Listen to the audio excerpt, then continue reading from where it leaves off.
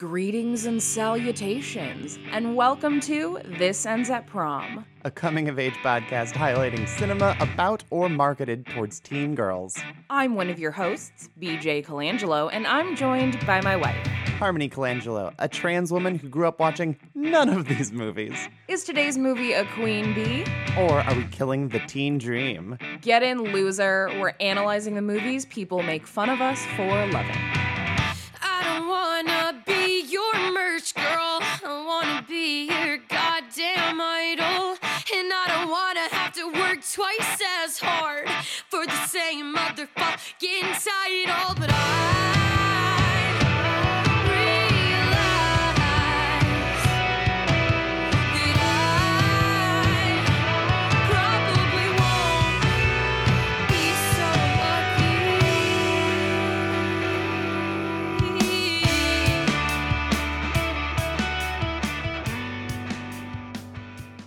Welcome back, prom party. So this isn't relevant to this week's episode at all, but I was just thinking about Diane Franklin. Yeah. As I've been known to do, because I adore her. It's sort of relevant to a topic in the thing, and my brain's working parallel. But I was just thinking about The Last American Virgin. Man, that movie lulls you into false sense of security that it's just like, oh, it's a silly, stupid sex fun time. And then it's like, oh, it's not. It just fucks you over with emotion. Yeah. What an all-time great swerve. Yeah, it's great. God. We did an episode on it. Yeah, I know. I'm just thinking about it, and you decided to hit record while I was mid-thought. Okay. Well, I'm glad that you shared that with the class. Thank you. Go. Yeah. Well, we are not talking about The Last American Virgin. We already did that with our buddy Wes Allen, so you can definitely go back to the archives and listen to that. But today we are talking about another movie that stars somebody that I love quite dearly with very huge hair. In talking about Girls Just Want to Have Fun. They just wanna. Are you mocking the fact that I sound like a frog prince today? Girls just wanna be frogs. No, Listen, it's because my voice is not in Cyndi Lauper's register, and I'm not gonna pretend that it is. What sucks is that I could do a pretty good Cindy, but not today. Yeah, not today. Yeah. Today we are crash test dummies or yellow. Not Coldplay yellow, fucking Ferris Bueller yellow. Oh yeah. The moon is beautiful. We're just going to talk about every other 80s movie that isn't Girls Just Want to Have Fun. Anyway, BJ, I'm on so much cough medicine. I have never seen this movie. Talk to me about this movie and what your history is with it. Girls Just Want to Have Fun is a movie that I saw for the first time when I got really into Sex and the City as a 16-year-old, as 16-year-olds are known to do. I know that like that's your thing. It doesn't come up often on the podcast, but Sex and the City is a very big deal for you. Yes, it is. And it's very important to note that obviously Sex and the City is a product of its era. It has not aged in the best ways, but in some ways it's aged remarkably well. But it was a very big deal and very formative for me as a teenager. And this was also when I was probably at like my peak insufferable theater kid, and learning Sarah Jessica Parker is also a theater kid. Oh, is she ever? We'll talk about that with context. Did miles for me. And so we rented Girls Just Want to Have Fun, and I was immediately like, I came for Sarah Jessica Parker, but I stayed for Helen Hunt. Oh my God, I'm so obsessed with her character. That's the way we should have pitched this episode, is that Helen Hunt is like probably 20 years old here at most, and she has the voice of a 40-year-old woman. I'm obsessed with her. That should have been like, that's why BJ sounds like this. She's doing Helen Hunt's voice. I'm going to star in Twister. Yeah. You're going to be in, unfortunately, one of my favorite rom-coms, What Women Want. I will never understand this about you, and that's fine. I'm not meant to. I find it's your journey. It's your relationship with the movie. Listen, fuck Mel Gibson all the way forever. Yeah, of course. But like, it was an early dissection of gender that I wasn't getting at like 9 years old. I found it interesting. It's got Marissa Tomei. That's true. I love it. I haven't revisited it like in a little bit. but I like it. We can't go back in time and unmake movies important to us. That's Yeah. not how they work. So I like Helen Hunt. Moral of the story, I like Helen Hunt. Yeah. I'm there for Marissa Tomei and Helen Hunt because that's what women want. I am the woman. That's perfect. So Girls Just Want to Have Fun is a movie that played ad nauseum on HBO as well. So when I watched this, there were a lot of like... It's part of that class of 80s films that didn't do great but did extremely well on HBO. Yeah, it's under that same umbrella, which like while not an 80s movie, but of like Don't Tell Mom the Babysitter's Dead, where it was that's like, practically an 80s it's a movie. random day we're playing this movie and you're just going to deal with it. I hear about in post, everyone always talking about like, yeah, I mean, Last American Virgin or Just One of the Guys. These kinds of 80s movies that are not they're not graduated out of teen cinema or 80s cinema into just like pinched hand cinema like John Hughes 80s movies are. They're very much their own untainted category that thrived on HBO. Oh, God, yeah. And we will obviously talk about the reception to this movie, but I'm curious what context you're bringing to the table of how this movie came to be, what the landscape was like.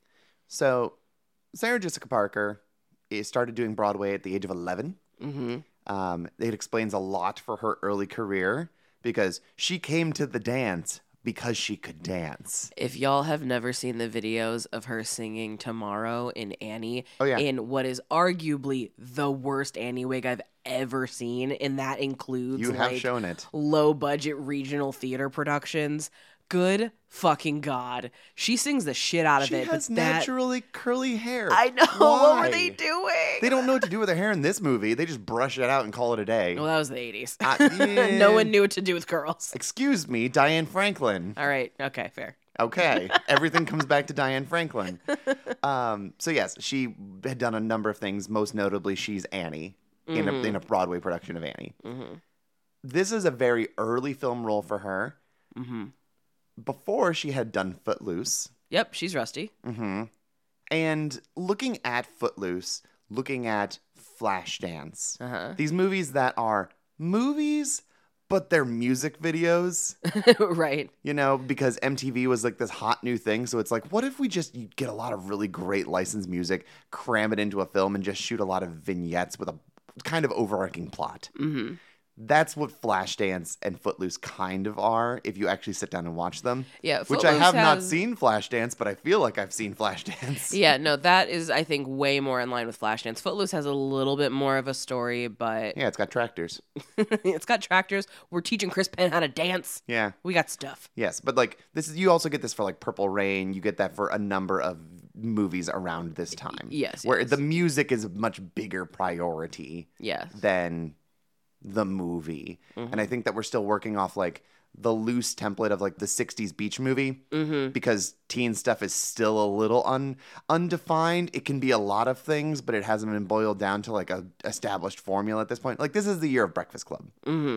And yeah, I don't know. Like this first half of the 80s is a really exciting time for teen films because they can truly be anything. They can be Last American Virgin. They can be this. They can be Legend of Billie Jean. It can be anything.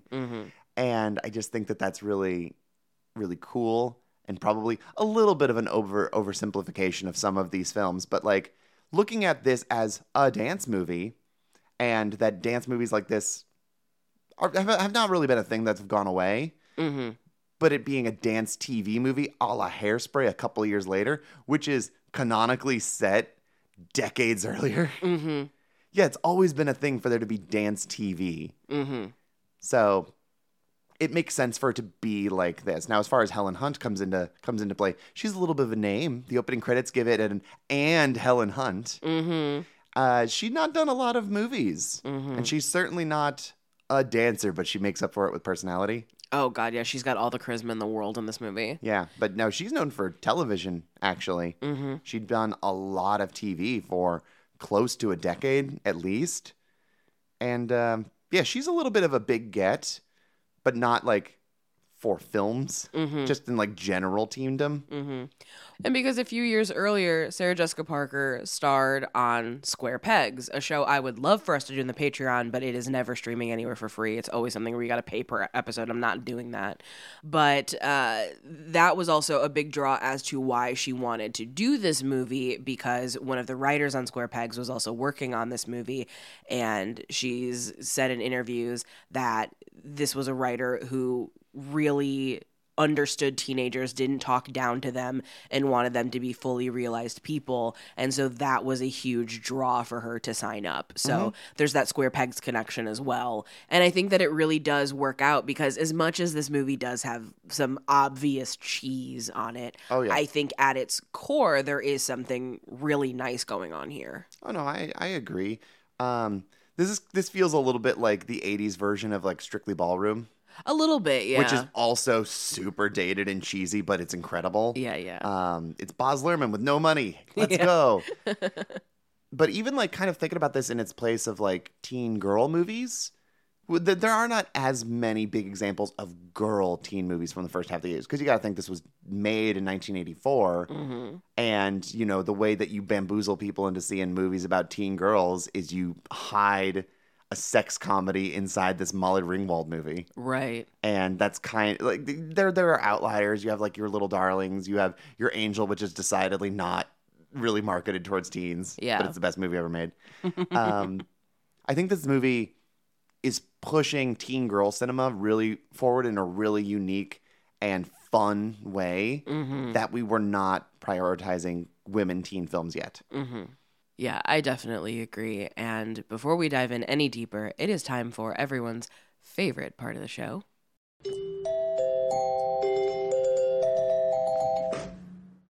Happy February prom party. Over on the Patreon this month, we have tons for you to look forward to. For the Sadie Hawkins dance, we are covering The Way, Way Back, which has been something that's been recommended quite a few times from people I know and listeners alike as a very good coming-of-age story, and I'm looking forward to that. As well as something that's slightly outside of the age demographic, but I say that these guys have a lot of Arrested Development, so it's totally fair. We're doing Train Spotting as well. Higher up in the tiers, we are on our second month of Daria. Unsurprisingly, I really enjoyed the first 4 episodes that we did last month, and I'm just really delighted by our time and having the reason to go through this. So hopefully you'll join us on that adventure. The documentary that we have decided to cover this month on this little excursion is called Kid 90. It is a documentary by Soleil Moon Frye, who you may best know as Punky Brewster, and apparently she just carried a video camera with her everywhere in the 90s and recorded all of her friends and a lot of her life, and it's all about the struggles of being famous at a very young age, and uses a lot of what I guess could be described as archival footage of child stars of the time, and I'm super excited to see what that looks like. In addition to all of our bonus episodes, you can find our monthly playlist, see what each week's episode is going to be ahead of time before everyone else can, get access to the suggestion box, as well as hundreds of past bonus episodes that we've done, and playlists and all sorts of other goodies. As is always the case, especially in these trying times, if you're not able to support the podcast, we love you. We just appreciate that you listen and go on this adventure of healing our inner childs with us. If you haven't already, feel free to leave us a review, a nice 5-star one if you're feeling so inclined. Recommend us to any of your friends and leave us some comments. There's been a whole lot of people who have done that for our Spotify as of recently. And yeah, it's been really exciting and enlightening just to hear directly from people like that without the need for social media. Thank you so much. And back to the movie. So if by chance you have never seen Girls Just Want to Have Fun, here's your synopsis, and the way that it is written requires me to do a voice, so bear with me. Janie is new in town and soon meets Lynn, who shares her passion for dancing in general and dance TV in particular. That's exactly how that should be read. That's like when that's all you give me, that's the voice that has to happen. Whoa. Whoa, check out Girls Just Want to Have Fun. It feels like one of those bad previews you're going to get on like a 2001 DVD where it's like, she's just a mild-mannered dear, but then she moved to town and met Adam Sandler. You just turned into the like Rob Schneider's The Stapler. I mean, the thing is, like, that is the exact right voice. Like, that South Park joke is exactly how that shit always ends up sounding. No, you're totally right, though. Like, if you can't get one of the two guys who are really good at doing those jobs, then you get the fucking really hokey, like, third guy. So something also interesting to point out is that Girls Just Want to Have Fun was written by Amy Spies. Teen movies in the 80s, I mean, movies just kind of in general until very recently were almost exclusively directed by men. There's always like a handful of outliers, but there were still opportunities for women to be screenwriters, which is really impressive. Fortunately, this is a genre that does allow them to do that. Yes. It's one of my favorite things about this show. And so Girls Just Want to Have Fun is like her big intro. Like, this is her big thing. But in the future, she will go on to be one of the story editors and writers on Beverly Hills 90210. She's going to do writing on Melrose Place, as well as script and continuity stuff. So she's going to continue working in the teen sphere after this in the next decade. The really iconic shows. Yeah. Which I really like that. I think that that's kind of cool. But to kick things off, let's start talking about our main characters. And we're going to start with Sarah Jessica Parker as Janie. How do you feel about Janie? Honestly, I kind of like the simplicity of her character introduction where it's just the first day of school. I do too. Because, like, usually you'll get those, but, like, there's a little bit of setup. Like, I think, like, Casper. You know, that's maybe 30 minutes into Casper. Maybe not that long. Probably, like, 20 minutes. But this one, it's like, yeah, we just opened the scene. Like, well, you're going to a Catholic school. Who are you? And she's like, I don't know. I like to dance, I guess. And this informs you exactly who she is, where it's like, she's a little awkward. She's a little, maybe not the most confident. We find out that she moves around a lot and doesn't have a lot of friends because she's an army brat and has a really strict dad. She says something like, I've been through 11 schools in 7 years or something, where it's like, God damn, like, how do you adjust like that? Dad, are you getting transferred because they don't like you very much? Yeah, what's going on? Why you can transfer so much? Usually I think they keep you there for like a year. But all right. Yeah, no, I just think that this is a really good way of just fast tracking this character, because like this movie doesn't waste any time. No, this is a very quick movie, and every scene, is just building towards something. Oh yeah, I mean, it's a 90-minute movie. Yeah. Like, it's just like, go. Shit or get off the pot. Go. But I don't know. I mean, this is just a movie about her coming out of her shell and coming out from under the thumb of her really strict dad. Mm-hmm. Her military dad. Yeah. Yeah. Which, like, the military is all about structure and breaking people down and following rules. And obviously, teens rebel against that shit. And as far as, like, rebelling is concerned, she picked a pretty chill thing. Mm-hmm. Like, she's not doing drugs. She just wants to dance. She just wants to date. Just wants to be a star. So yeah, how do you feel about her? I love this character because I think you have the inherent drive of somebody who grew up in a military household that's very much present in her. Like, she's very dedicated. She's been taking dance and gymnastics for 10 years. It's something that she cares about. She wants to be someone who practices and like maintains kind of this routine. But at the same time, she is feeling very stifled by a lot of that structure. Mm-hmm. And so dance is like one of her big ways of having expression, of feeling freedom. She also wants the attention. Like, she wants to be on dance TV because she's clearly feeling like, a little invisible underneath the thumb of her parents, or the fact that she moves around all the time so nobody ever gets to actually see her because she's not around long enough for people to get to know her. So being on TV means that everybody gets to know you because you're on TV. Yeah. And so I really if like not by that. name, then you'd be able to pick someone out. Yeah, You're totally. Just like I've heard people talk about like Soul Train, and you're just like, I have favorite dancers because I was always curious to see what they were going to be wearing and what their moves they were going to bust out during like the Soul Train line or something like that is. Yeah, that's very real. Or like even we see that in Hairspray, where it's like, oh no, that's my favorite backup dancer in this thing. Yeah, and like dance shows, I mean, still still to some extent kind of exist, just not in this form. Like now we have like Dancing with the Stars and like, So You Think You Can Dance, like more like competition shows than anything. America's Best Dance Crew. What a time that was. God, I loved that show so I loved much. all the gimmicky ones. I like the cloggers. I like the roller skaters. Yeah. I love all the people with like stuff where it's like, yeah, you're gonna make it about halfway, but there's a ceiling to what you can do with your gimmick. Mm-hmm. No, I love that stuff. Mm-hmm. Yeah, so we don't really have that anymore, but we do still kind of have that with like sketch comedy shows where people have like their favorite players, and that has always existed as well. But that is something that still exists. Yeah. Which I like that. I also like that Janie's first friend that she makes is also somebody who seeks her out. Lynn seeks her out from the beginning because she sees something in her once. She does her little introduction at school of like, hi, I'm Janie and I'm new here. Lynn is like, that's it. Like we see her size her up and go, that's the person. That's my friend. I'm taking her under my wing. And she's the one who kind of makes all the first moves in this friendship of seeing her on the bus and be like, hey, sit here. Hey, block me so I can change my clothes. Like I can undo the Velcro on my school skirt and it's like a wet look kind of leather skirt on the other side. Just on the bus. Which like... Not to be a stickler here, but it's like, yes, block me so that no one on the bus can see, but your ass is still facing that window. The whole world can see your ass. But yeah, Velcro next to the Walkman and Tab, it's the greatest invention of the 20th century. I would be inclined to agree with one of those, but I think teen girls and moms do love Tab. Didn't they bring Tab back in the 2000s? I think so. I don't think it did well. I don't know if it like they brought it back or like it never went away and they just decided to like dust it off and push it harder for a little bit.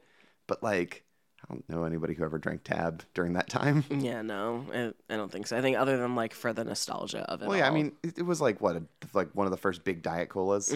So I don't know. We have diet options now. There's so many of them. Everyone stole Tab's ideas. Tab was an innovator. But from the very beginning, Lynn is all about pushing Janie's boundaries because, the first day of school, it's like, hey, come over. I'm babysitting this kid. Let's watch dance TV because we're just going to let the baby sit on the pizza. That diaper on pizza, gross. Yep. Well, clearly you're not eating that pizza now. No, that pizza belongs to that baby. Yeah.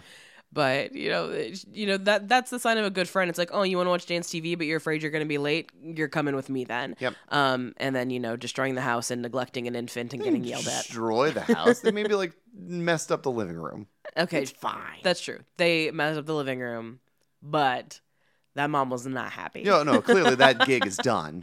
Yeah. It ran its course after that day. But, like, that's very much, like, Lynn's vibe. Is it just like it's not long-term planning per se. I think she just happens into situations and just kind of rolls with it. Yeah. And so, they're watching their dance TV and they find out that there's going to be this big audition. And if you win, you get to be on the show, which is, it's the plot of Hairspray. It's the plot of Hairspray without the desire to integrate races on television as well. Yeah. So the stakes are a little less high in this movie. I would be inclined to believe that, yes, it's the plot of Hairspray, but also they surely did this for every like regional dance program. Like fucking Grease, we see a dance contest that they're filming. Like this is surely a thing that was very, very common. Yeah. And I think it was going to be phased out by the end of the 80s. Yeah, definitely. And so that's when this movie kicks off into what the movie actually is. Because up until that point, you're like, oh, this is a cute coming-of-age movie. It's a high school movie about this girl joining a new school. And then it's like, psych, it's a dance movie, motherfucker. Dude, I didn't know this was a dance movie. I didn't know shit about this movie. And I was like, oh, it's a dance movie. How delightful. Watching you realize that was great. Yeah.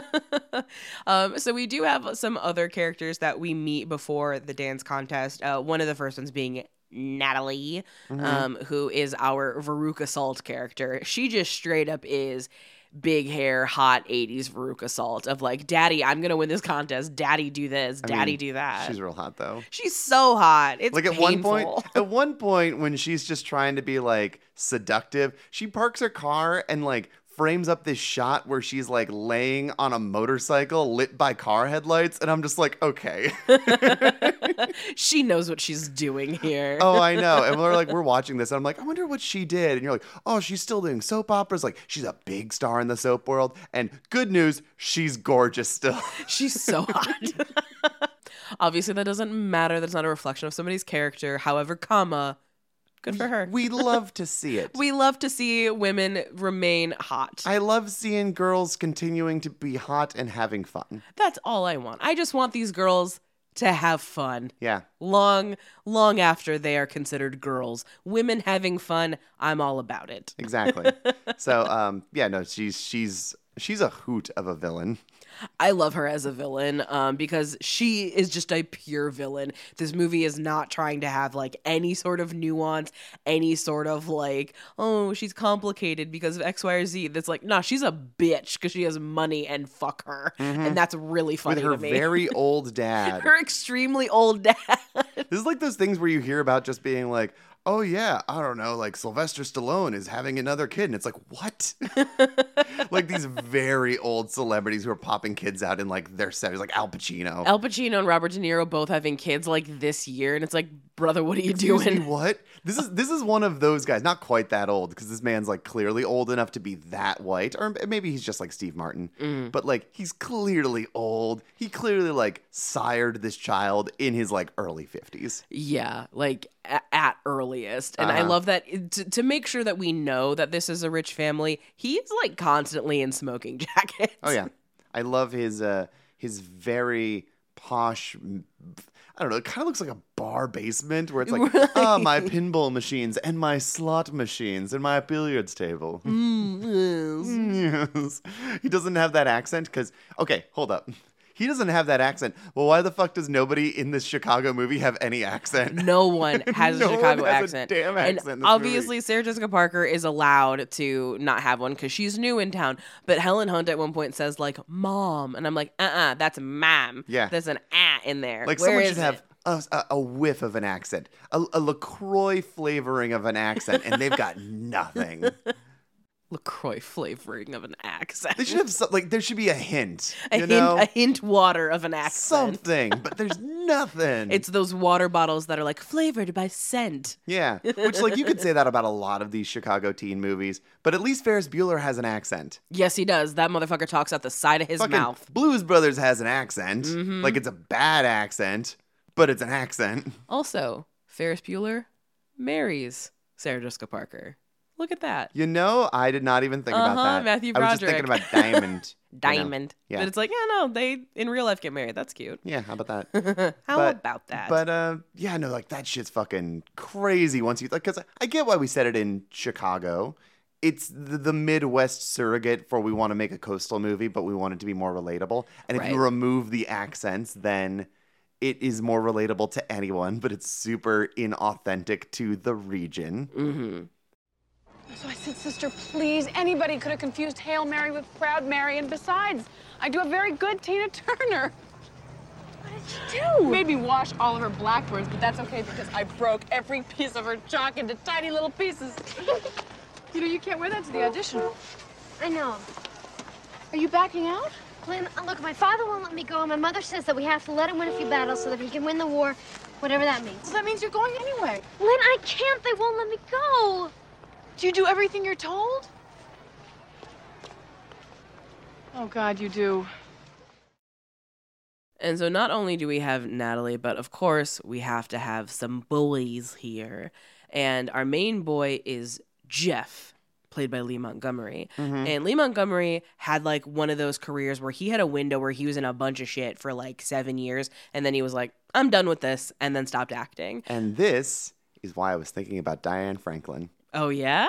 Where I was just thinking, like, I wonder why he just decided to be done. For Diane Franklin, like, she was in a lot of things. She was in Bill and Ted, Better Off Dead, Last American Virgin, Terror Vision. She was in, like, a bunch of things in a really small window and then just went, I'm going to go be a mom. And just, like, stopped acting. And I was like, what's Lee Montgomery's story? Why were you in so many things in the 80s? Like, pretty successful things. Or, like, all things considered. Like, this movie didn't do well initially, but it, built a cult following.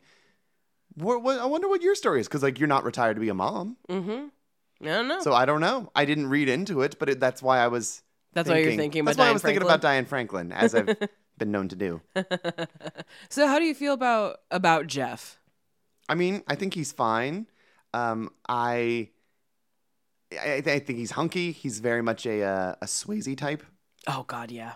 Like he's got like from the back, you could look at him and go, he doesn't quite have like as lean of a body as Swayze. He's very close. Swayze is so like Swayze has like the ideal dancer's body. Yeah. This guy is like 5% off from the ideal dancer's body. But yeah, it's really funny that they just slide the fucking Dirty Dancing lift into this movie, and it's not even a big deal, huh? There are multiple Dirty Dancing style lifts in here that are just there for show. Yeah. Like, it's not a plot point. It's not a like, oh my God, they finally did it. It's like, this is just part of our choreo because we are talented. This is just like in Dirty Dancing's defense, like that movie is obviously set decades before this, like it's a period piece, so that lift is really elevated at the time. Yeah. Nowadays, people are just busting out Canadian destroyers as transitional moves at every indie show in America. There's a sick professional wrestling reference for y'all. I was like, there's our I remember when the Canadian destroyer was a finisher, and now everyone uses it. Super kicks. Oh, everyone super kicks too much. 5% of our audience just got really hyped about these references. A fun fact about me, I think that like my very undiagnosed ADHD has been erratic lately. So like my brain is just firing in like a Sputnik pattern at all times. I enjoy it. I like when you get like this. Thank you. It's just focus has really been an issue lately. I think that's why I'm pulling in so many other references into this episode right now, and I'm very aware of it. That's fine. Trying to stay on topic. His dad, Jeff's dad, is the most man should have an accent in this movie, man. And I guess like he's very nice. Like clearly he wants to be courted by the popular girl, and he's not having it because he wants love, not power or to be stand there and look pretty kind of guy. And through sheer happenstance, day of the competition, he gets paired with Jamie and decides to stick with Janie. Yeah, so something that I like about the Jeff character is that he is sort of a grandfather to Troy Bolton character in that the boy just wants to dance. He just wants to be a dancer, but he's worried about more masculine endeavors, but swap out basketball playing for going to trade school and working for his dad. And like he spends most of this movie very worried about like his dad's job and whether or not he's going to be able to do this, and like dancing just frivolous. I'm stupid for liking this kind of thing, internalizing a lot of stuff. And then he's making a lot of assumptions about masculinity and what his dad expects out of him. Exactly. Yes. And then surprise, his dad ends up being the like proto Burt Hummel from Glee character, where it's like he's the most Midwestern dad possible, who's just like, hey, I just want my boy to be happy. If dancing's what makes you happy, if you can win that contest, then just go win it. And I love this so much because it is such a great example of how often as teenagers we are so convinced in our minds that we know what to expect from our parents. And don't get me wrong, sometimes we're 100% right. Sometimes you can take a pretty good bet. Yeah, sometimes we're on the money, but sometimes they do surprise us. And it's always magical when that happens, and that happens in this movie, which I really like. So it's also kind of cute to watch his, giant inner turmoil this whole movie ultimately just be like, buddy, you were worried for no reason, which I think is, kind of nice. It's very adorable, especially because Dad's really only in like 2 scenes. We get an establishment of him early on when Jeff's hanging out in the kitchen with his sister, Shannon Doherty. Okay. I love Shannon Doherty in this movie so much because this is like pre-Heathers, pre-everything. It's Hollywood deciding like, oh, you play bitch characters. Like she's just this cute little sister. She's so cute. And she's like, wow, you think I'm a punk? I mean, it's not as cool as New Wave, but gee. Like she's so cute and funny in this movie. Such a good little sister character. And yeah, it's very charming to see her play something other than, what she was typecasted as for the majority of the rest of her career. Yeah, so like he has a conversation with Dad so we find out like, okay, trade school, Dad works in a factory, he's like a blue collar kind of guy. This is sort of what their home looks like. And then we don't see Dad again until we get to like this big twist reveal. Sort of we need some third act conflict. Yeah. We also have Drew here, who is Jeff's like hype man, for lack of a better word. He's his friend. He's constantly trying to like do get rich quick things by selling shirts and whatever for dance TV. But really he's there to promote his boy. Like that's his role in the group. Yep. Which I don't know. I like those characters. No, I like Drew. I think he's a very good. He's a good friend type. I will say that like he's the only one in this movie who has an accent because he's very Jewish, and it is. I'm not going to say it's a full malicious choice, but it is an interesting choice that he's got these little side hustles. So that's a thing that just happens. You know, just all of those like implicit insidiousness stereotypes we just lobbied onto characters. I don't know if it's fully like they wrote it to be fully malicious or if it was just like, oh, it's a fun character thing he does. Right. I'm not going to make any wide sweeping claims, but it is just a thing in this movie. It's just a thing to acknowledge. Yeah. It's a thing we've noticed. But yeah, no, I'm like, I enjoy him. I think he's a good friend type. I think he's a really good friend character, and I like how much he loves his friends. That's really what this movie is. Aside from like a dance movie, aside from a romance, our side characters, they are so ride or die for their friends. I love that. Yeah, that is something that I am so into because like Lynn loves dance TV, but she's not a dancer and she fully admits that. Oh no, she gets screwed. Mm-hmm. She wouldn't have probably made it in the competition anyway, but she got the guy she was dancing with got paid off. Mm-hmm. And initially I was like, oh, it's a joke. Like, oh, look, he sabotaged her. He was overzealous, but like he totally like tanked it for them. And then later he's getting money. I'm like, oh no, I was right. I thought he was just being a dick. Yeah, the big dance audition scene. So also, okay, the logic behind how this competition works is so fucking weird and backwards, which is that you're going to do this like massive call and pick finalists. But then when you actually get to the show, there are finalists from like other parts of the country and the numbers don't match up as to like who was accepted at the live audition versus who was accepted at the for the big show. The logic doesn't make any sense. Don't think about it. Exactly. That's Don't not think important. about it. She does Who flips. cares? So yeah, we'll get to that. But something else that I also love is that the host or like this producer of the dance show is so fucking gay, like so unquestionably gay. Oh, honey, this movie is just gay in general. This movie is real gay. Like it's a dance movie in the 80s. And just every dude in the background is gay. Yeah, and they just let it happen and they embrace it, and I love that so much. But I love having this character who is like the host is kind of flirty. He's so fruity. Yeah. Like, and I love him so much. But like occasionally he'll say something that's like a little out of pocket and you're like, whoa, okay, guy. That's because he's a little flirty with these young guys. Yeah. Where I'm like, okay, that's certainly a thing. I actually, thinking about this like in the context it comes out in like 85 and being made in 84, this really feels like one of those last like, man, the 80s is really fucking gay. Like, assuming that the AIDS crisis doesn't happen, the 80s was absolutely fast-tracked to be the gayest decade of all time. Mm-hmm. And halfway through we went, oh no, there's the public has a whole lot of big opinions right now that are wrong. And this feels like one of those last, like, over-the-top fruity gay films in terms of its, like, side characters or extras or even just, like, its styling. Mm-hmm. Where, like, we were going to ease off the gas on this real hard in, like, the next year. Yeah. No, and that's something that I try not to, like, get in my head too much about when I watch movies like this is it's supposed to be, like, a silly fun time escapism. Exactly. But also, like, the reality is that, like, a good chunk of that cast probably didn't survive, which is heartbreaking to think about because, God, I know. This is not what anybody wanted out of a Girls Just Want to Have Fun episode. It's not, but like, it's just like, fuck but like off, that is Ronald a reality Reagan. of this, though. Yeah, and like you can't ignore it's something that. I can't not think about, especially because I apologize about how erratic my brain is today.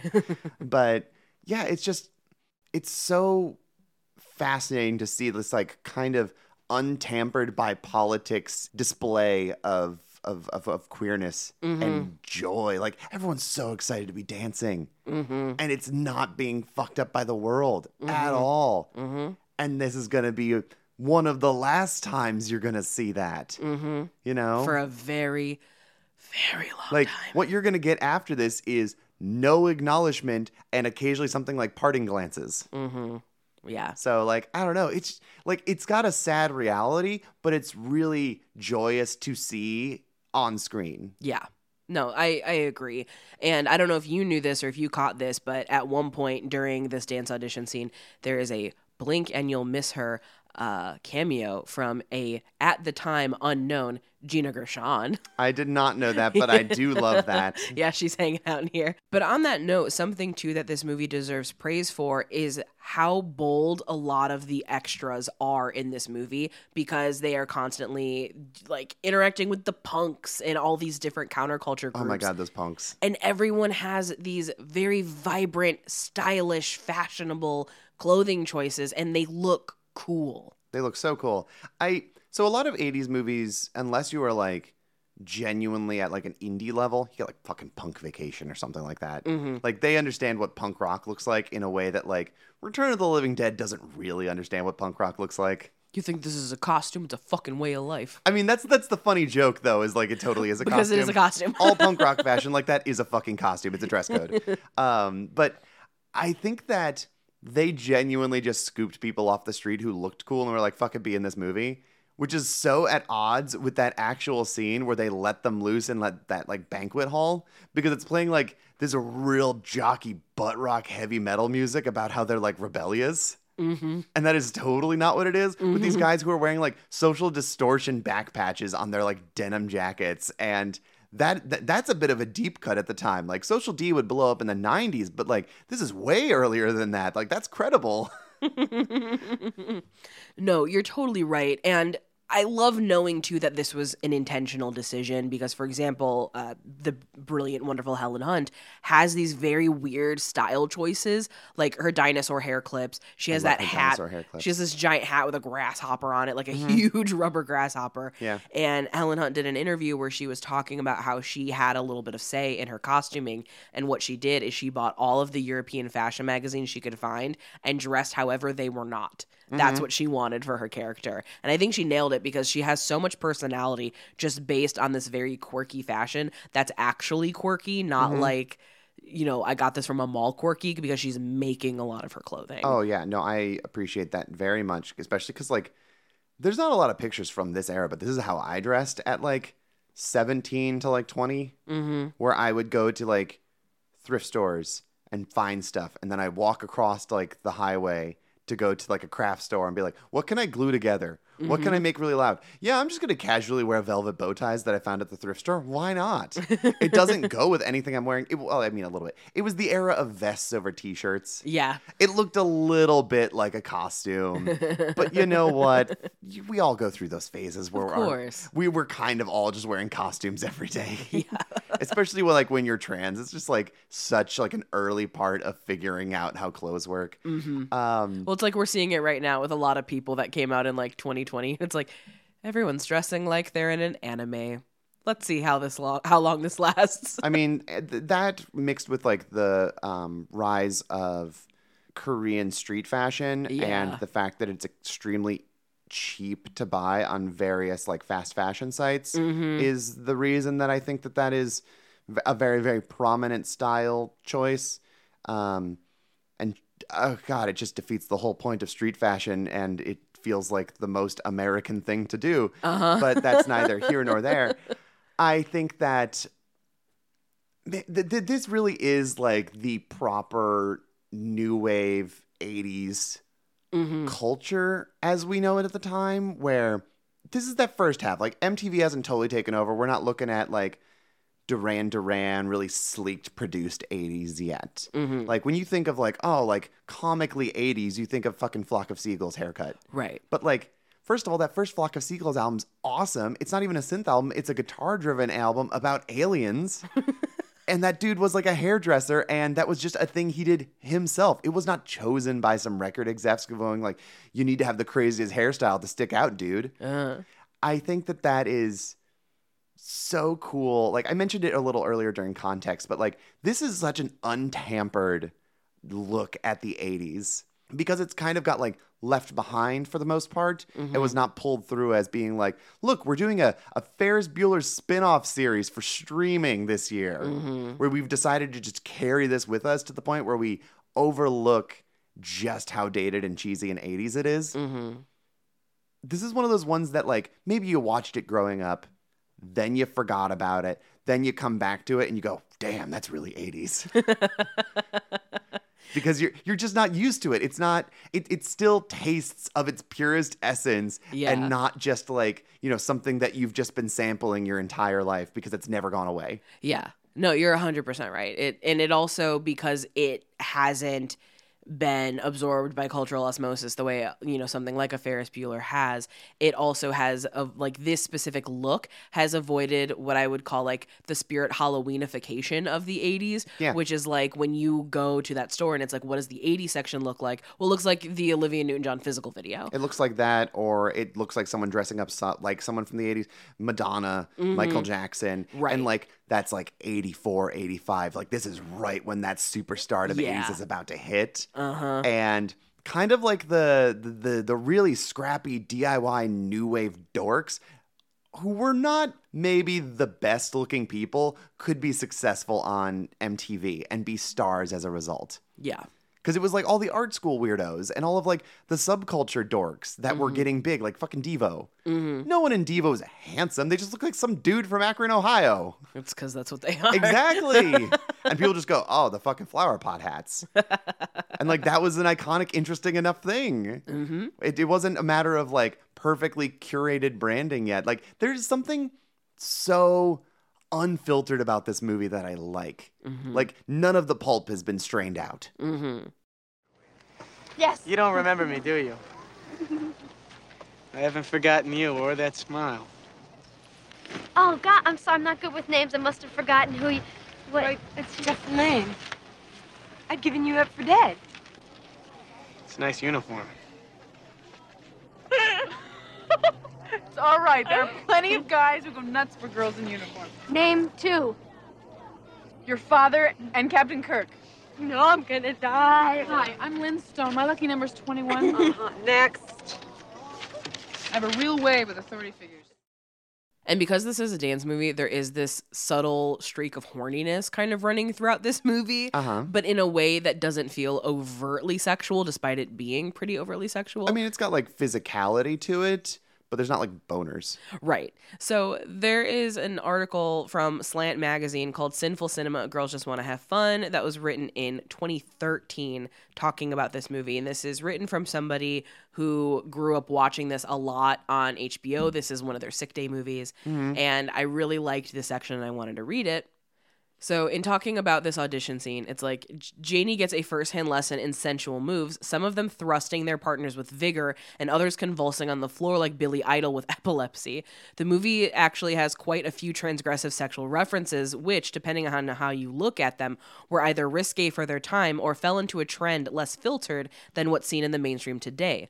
Wealthy super snob Natalie, the story's villainess who also wants a coveted dance TV spot, walks around sucking on popsicles and taunting Jeff with offers to practice moves, while virginal Janie, when first hopping on Jeff's motorcycle and asking if it's safe, is met with the blunt response, "It's the safest thing you'll ever have between your legs." Moreover, Girls Just Want to Have Fun is surprisingly inclusive in its overall depiction of sexuality and sexual politics.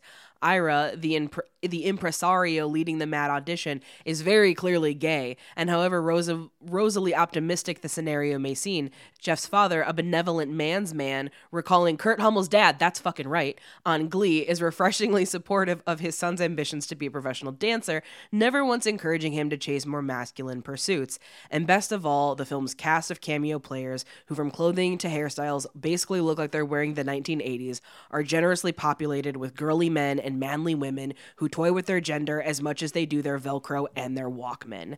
Never is this more apparent than in the movie's standout sequence, which sees Janie, Lynn, and Maggie orchestrate an epic crashing of Natalie's snooty debutante ball, hustling through the most important of 80s hotspots, the mall. The trio make photocopies of Natalie's invitation, distributing them to every freak and geek in town, and then watching them descend on the stuffy affair like a living hailstorm of debauchery. Janie and Jeff's eventual climactic victory is one for the dance-off archives, but this centerpiece scene takes, or rather obliterates, the cake. That scene is... That's the one that you see in a lot of 80s movies where it's like, look, it's just a bunch of chaos and debauchery. But usually that scene's like the climax. Yeah, and this is like in the middle. Animal House kind of thing, or like if you want to call back to beach movies, like I was referring, like how I think this thing is structured. Muscle Beach Party has like an 8-minute fight scene at the end, and they just keep reusing shots over and over. And it's awesome. I love Muscle Beach Party, my favorite beach movie. But yeah, this is not how the movie usually hits a midpoint. Right. And also something we paved over, and it would be a crying shame if we did. They mentioned buff women. They have some these buff women. ladies. Oh, I love them. Oh my God. Like, I referenced pro wrestling earlier. We love pro wrestling so much in this household. We are accustomed to buff women being around. Like, your Rhea Ripley's, your Bianca Belairs, your Jade Cargill, just buff women. Your Jordan Graces. Oh, bless Jordan Grace. Just a fucking powerhouse. Just built like a brick shit house. I love buff women, and I just like seeing them do things, and everyone's going to lose their goddamn mind when Love Lies Bleeding come out because they have not built up a tolerance to this. They haven't refined their palate. It's just going to be like, oh my God, what is this new flavor? I can't handle it. It's like when you see people from other countries sample American food, and they're like, oh. What's so funny is I just watched a video of a guy from the UK try Panda Express for the first time and had orange chicken and was like, oh my God. And everyone's like, okay, well, now you need to try like actual Chinese food. Yeah. That'll also blow your mind. It's a lot of sugar and a lot of sodium that people aren't used to. But like, that's what everyone is going to get with Love Lies Bleeding when it comes to like how they process buff women. Mm-hmm. I like seeing in this movie. I think they're a little underutilized personally. Oh, of All of course. the men punk get way more to do with. I think it's because they're like, I don't know. Maybe they're just a little more rambunctious, like fundamentally. Well, they're also more colorful is the thing. So Maybe. like that's more fun to shoot. Whereas a lot of the buff women are wearing like gray and black and Well, it's like because they like went to a gym or yeah, whatever. because they have so to they're look wearing cool. like gym attire. They could have dressed him like Luna Vachon. You see, but then Luna's the most 80s looking person ever. but then that becomes pro wrestling and not just like women heffing it at the gym. Maybe they should have just been more pro wrestling. I don't You know. know, everything needs more pro wrestling. Exactly. Let's be real. But like, I love seeing the buff women in this because I like to see women do rad things just all the time. It's the thing I get most excited about on the show consistently. Mm-hmm. This is not something that comes up on the show hardly ever. Mm-hmm. So I'm especially stoked to see it. Mm-hmm. Yeah, you marked up pretty hard when like they like have that shot and the camera hits them from like a low angle, like, so "They're so buff!" they look bigger and like more powerful, and it's just like hell yeah, they're gonna fuck shit up. I love them. Yeah. God, I just don't have the energy. I'm too tired and non-committal, but like, God, I would be this buff. I feel like that all the time. Like I left Love Lies Bleeding and I was like, what if I just became a human muscle? Like, what Yeah. if I did that? And it was like, that's so much work. God, I'm you'd not be doing built that. like those women who are like the stocky powerlifters who throw logs. Oh God, my dream. It'd be so cool. Never gonna happen. Neither one of us is gonna get buff like that. No, that's not happening. No, No, that dream died when the pandemic started and I stopped going to the gym consistently. Yeah. I accept this about myself. But I don't know. I like seeing that, and this is definitely like the showiest, most 80s cliche kind of scene you're going to see in this movie. I don't know. I like it. It's very refreshing considering most of the showier parts of it is dance. Yes. Which is very orchestrated. It's rehearsed. It's planned. It's beautiful. This is chaos. And so let's talk about the dancing. The dancing in this movie is really impressive. Like, there's genuinely impressive rad. dancing going on here. It does fall into one of my least favorite tropes, though, which is to be the best dancer, you just have to be able to do acrobatics. The biggest, flashiest move. Well, not even the biggest, flashiest move. You have to be able to do flips. Yeah. Which to me, like, there are so many incredible dancers that can't do acrobatics. And at that point, you're just judging somebody by their ability to do acrobatics and not their ability to do dance. Because I will say, hottest of hot takes, Janie and Jeff's routine is not better than Natalie and her partner's routine. They can just do flips. That's the thing I asked BJ when we got to the climax of this, and I go, okay, we get down to the final 5 pairs, and I go, BJ, were they the best? And she goes, No, I think the third team was the best one or whatever. Yeah, the ones from Miami, Florida. That was my team. I was like, nah, that's the best team. Miami does. I have do also. I its really dance like. moves. I like the. I don't remember their names, but we call them like the Janelle Monáe twins. Yeah. The two black sisters that The are ones in the wearing suits.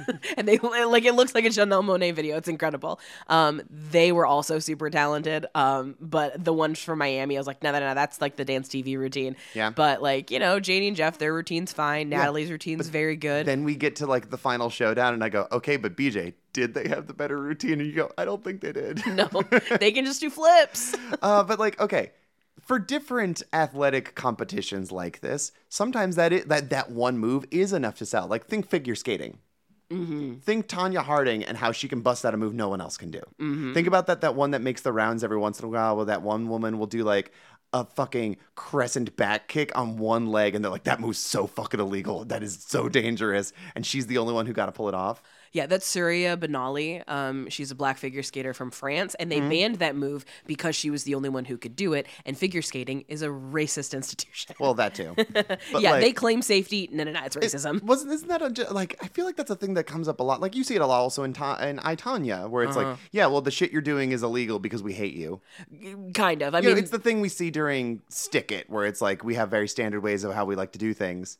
But like, that is a sport where one big move, same thing with Simone Biles, where it's like you do one big move and you're so good at it, you can steamroll the competition. yeah. Like, don't get me wrong, like your whole routine is good. This is a show, this is a performance of routine. But one big move makes everyone go, oh, fuck. Yeah. It's that one big spot that everyone will talk about in a wrestling match. I mean, yeah. And, Simone Biles also gets nerfed on points a lot because they're like, well, no one else can do this. No, so it would be too unfair. And it's like, Well, but that's the fucking Is it point. my understanding, didn't you explain it to me one time, that Simone Biles will do these unbelievably difficult, hard moves, but her landing will be slightly off? And they'll dock her a shit ton of points because they're like, she's capable of landing that. No one else would be capable of it, so we would just be impressed they pulled it off. But she didn't do it perfectly, so we're going to be Yes. harsh on her own metric? Yes. Okay. That's exactly what they do with her, which is horse shit. Okay. But whatever. Yeah. This is not me getting very upset about artistic sports judging and the Olympic team. That's not for today. Okay, but like... But you are correct, yes. In terms of yes. razzle-dazzle, in terms of actual judging, one big move of athleticism sometimes is enough. And also, you gotta think, this is the 80s in the same way that the Dirty Dancing lift was big 20 years earlier. Yes. This is now like the one big thing you can do in the 80s that nowadays we go, yeah, fucking everyone. I've seen everyone on America's Best Dance Crew pull off flips. Like, that's not that new. Yeah. No, you're 100% It's the right. evolution of the medium. It's the evolution of dance, so Yeah. to speak. Well, I wouldn't use those exact set words. That's its own thing. That's a very viral YouTube video for all you youngins listening out there. One Yeah. of the earliest viral YouTube videos. Yeah.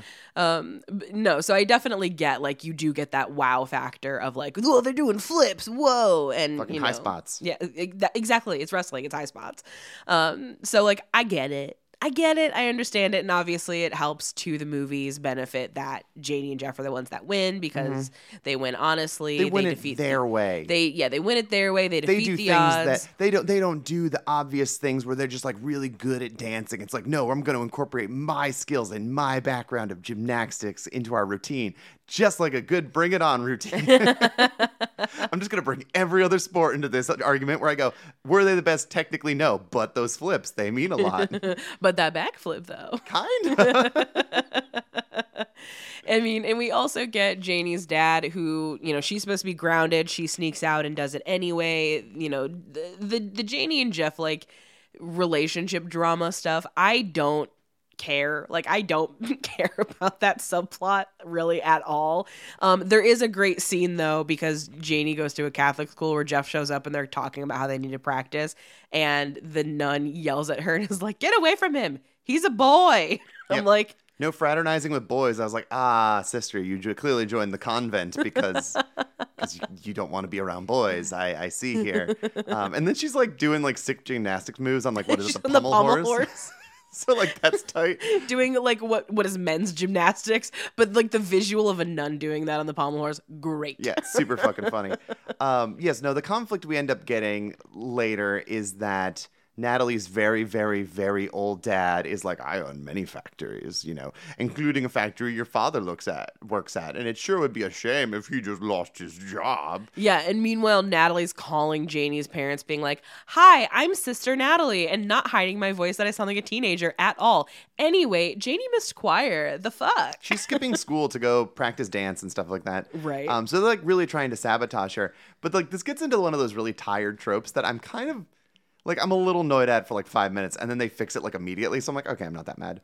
But it's the thing where Jeff is like, I have to drop out of the competition. It's just a stupid dance competition. Who cares about my dreams? My dad could get fired and lose his job, and he's a single dad. He's working hard, trying to provide a living for us kids, and I'm not going to let him get ruined and fuck our lives up because I have to dance. And then he talks to, like, gets all sassy with Janie about it, and then, like, the next scene he sorts it out. Which, like, it's one of the most tiring, like, I hate it in movies where it's just like, you could just say, like, here's a thing that happened, like I'm being blackmailed. There's no ramifications to you revealing that to her. Right. Like, I get from a storytelling aspect, but it's just like, it's not the most logical human thing you could fucking do. Yeah, it's the curse of many a teen movies of this entire problem could be solved by people just communicating. Talk. Teens don't talk. They've got fucking big feelings. Like, I get it. Right. I'm glad that it like wasn't this thing that then had like a 15-minute monologue of walking around listening to sad music as they look at scenery around the city or some shit like that. They rectified it, and like in a really hilarious twist that I would love to have been in the movie, I would love it if Dad was just like, yo, just stupid. I'm not going to get fired for that. We got a union. I would love it if there was just a union that would have protected his job. Like, can you imagine, like, Union Strong, like, let the boy dance? Like, I kind of wish that was in this movie, if I'm going to be honest with you. I think it would be awesome. Instead, like, where we see Dad during the competition, he's just, like, at the bar drinking. Right. Being like, that's my boy. Which, like, is nice. But, like, as an alternative, I would have loved to have seen Union Strong let him dance. There is a lot of, like, playful, like, fantastical wish fulfillment in this movie that I really like.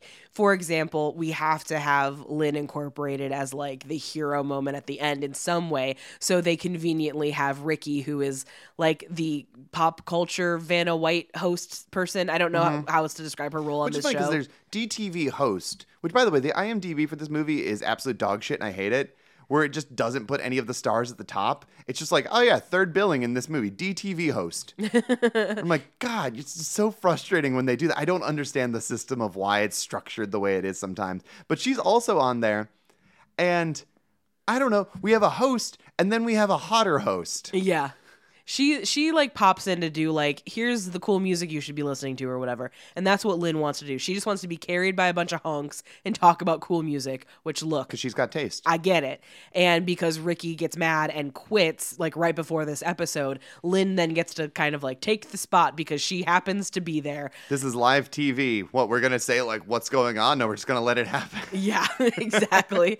So I love that she gets to have that moment. I think that's great. Janie's dad shows up and she's all upset like, oh no, my dad's gonna be mad at me, and really he's like, I'm proud of you, kid, good job breaking rules. Dude, speaking of breaking rules, the fucking security at this building is terrible. The security of this building is anyone could just horrible. Wander onto set whenever they want. Like, Dad got in with no problems. Like, you can make an excuse where it's like, oh, the kids, like, they're clearly part of the competition, they let them in, but it's like, who's this old man? Why is this old man, like, why is this balding man just in the studio now? Like, unobstructed. Yeah, for real though.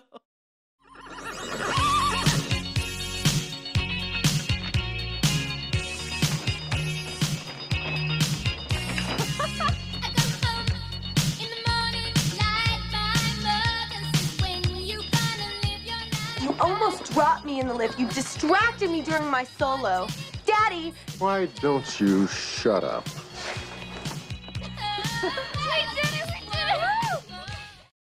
And as this is an older movie, we wanted to go to the Bible of Teen Movie Hell by Mike McBeardo McPadden. And interestingly enough, the Girls Just Want to Have Fun entry is actually a review by Liz Mason. But there's a couple things in here that I wanted to mention because I just really liked the way that she describes this. Girls Just Want to Have Fun delivers a surprising amount of plot. The story hinges on the pivotal moments where the teenagers prove themselves to be independent thinkers. For Sarah Jessica Parker, that happens when she lands a real office job just as her parents demanded, but also a regular on-camera dance TV gig in direct defiance of her parents. Kids, please note, in real life, there isn't just one moment where we can prove that we are capable adults. We have to continually dig ourselves out of the shithole filled with our own fuck-ups. Weirdly, the dancing is not all that interesting.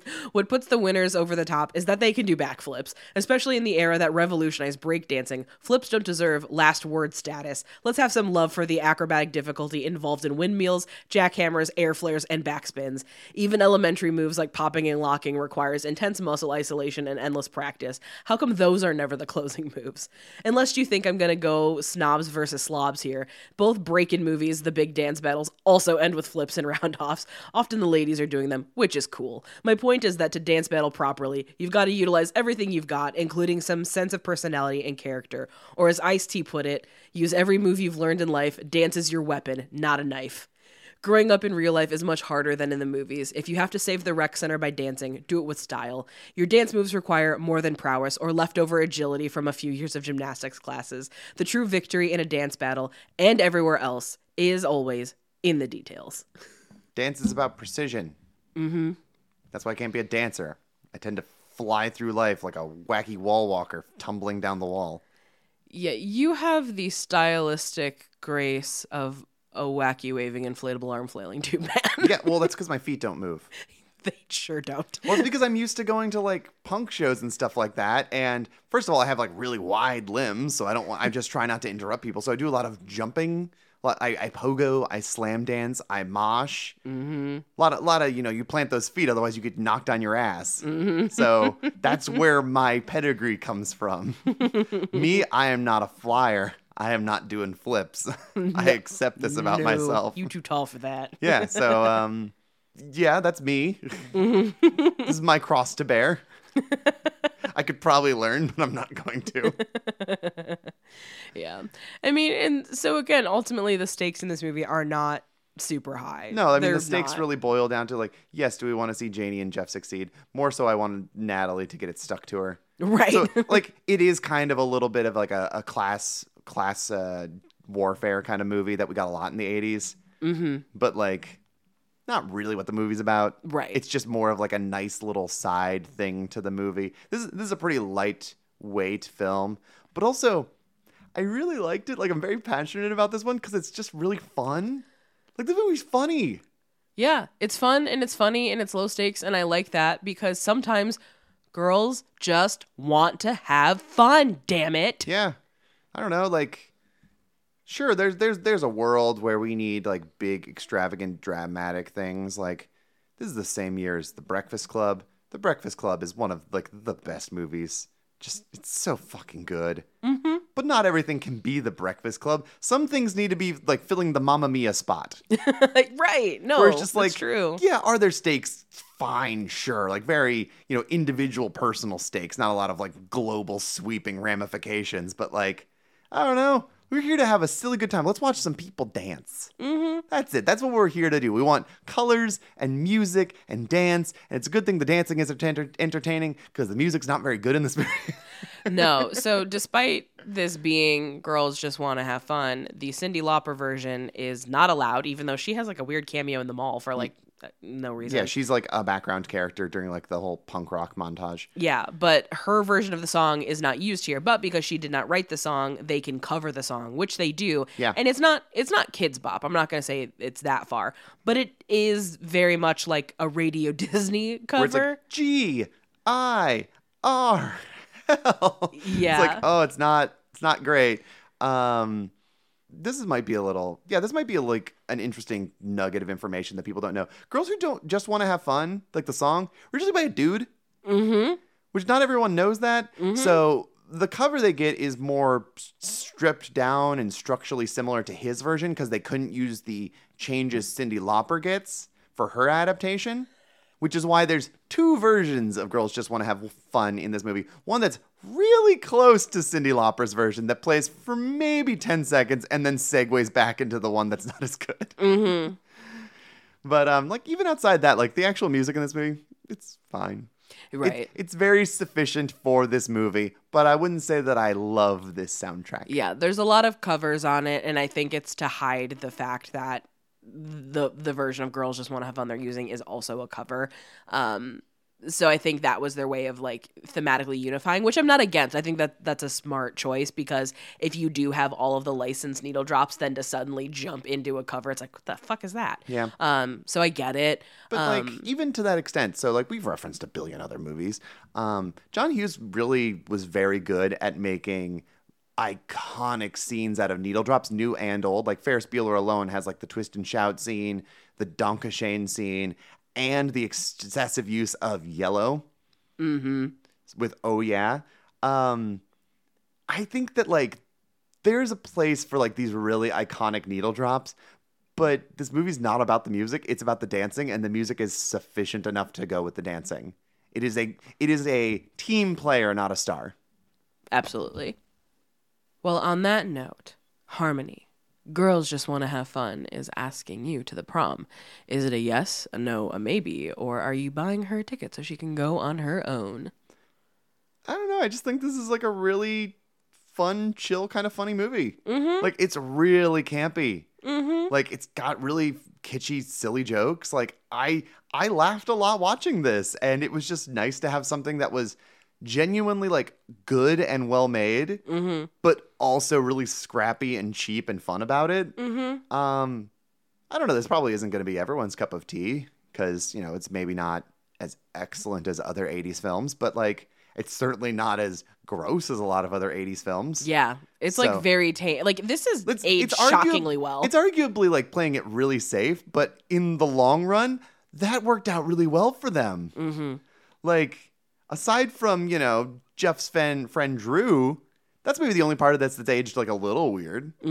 But like, yeah, no, it's held up pretty fucking good, I think. Yeah. Yeah.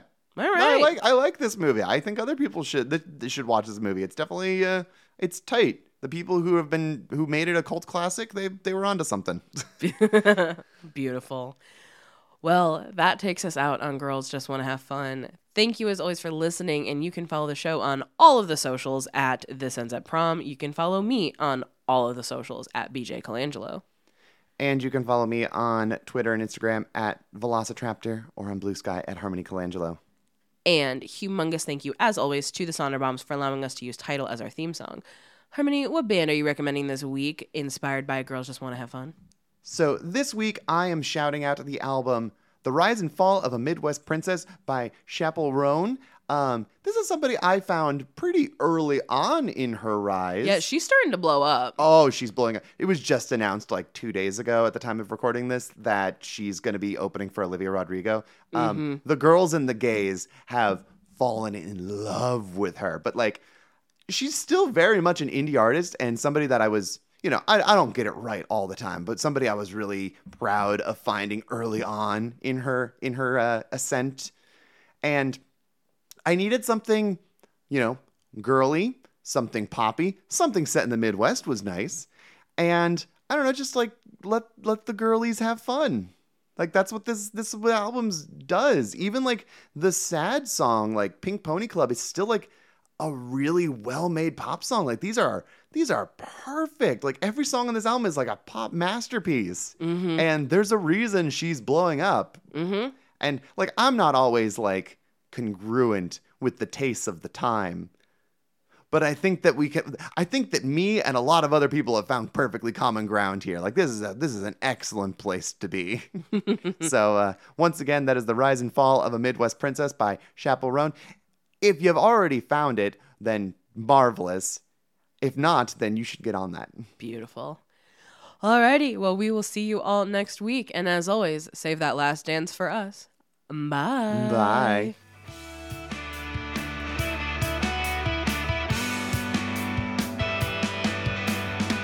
What's more modern than a female rock star? The kind you wanna picture on her knees. I don't plan on being anyone else's, so I'm not a priority. But I realize that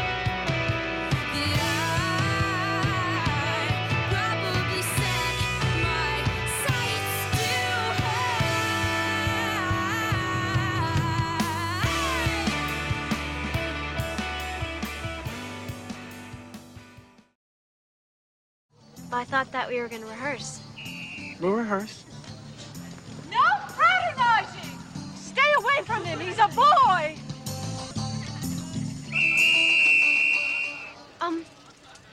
Bye. This episode was brought to you by Pod People Productions. To find more episodes of this show and others, please visit podpeople.me.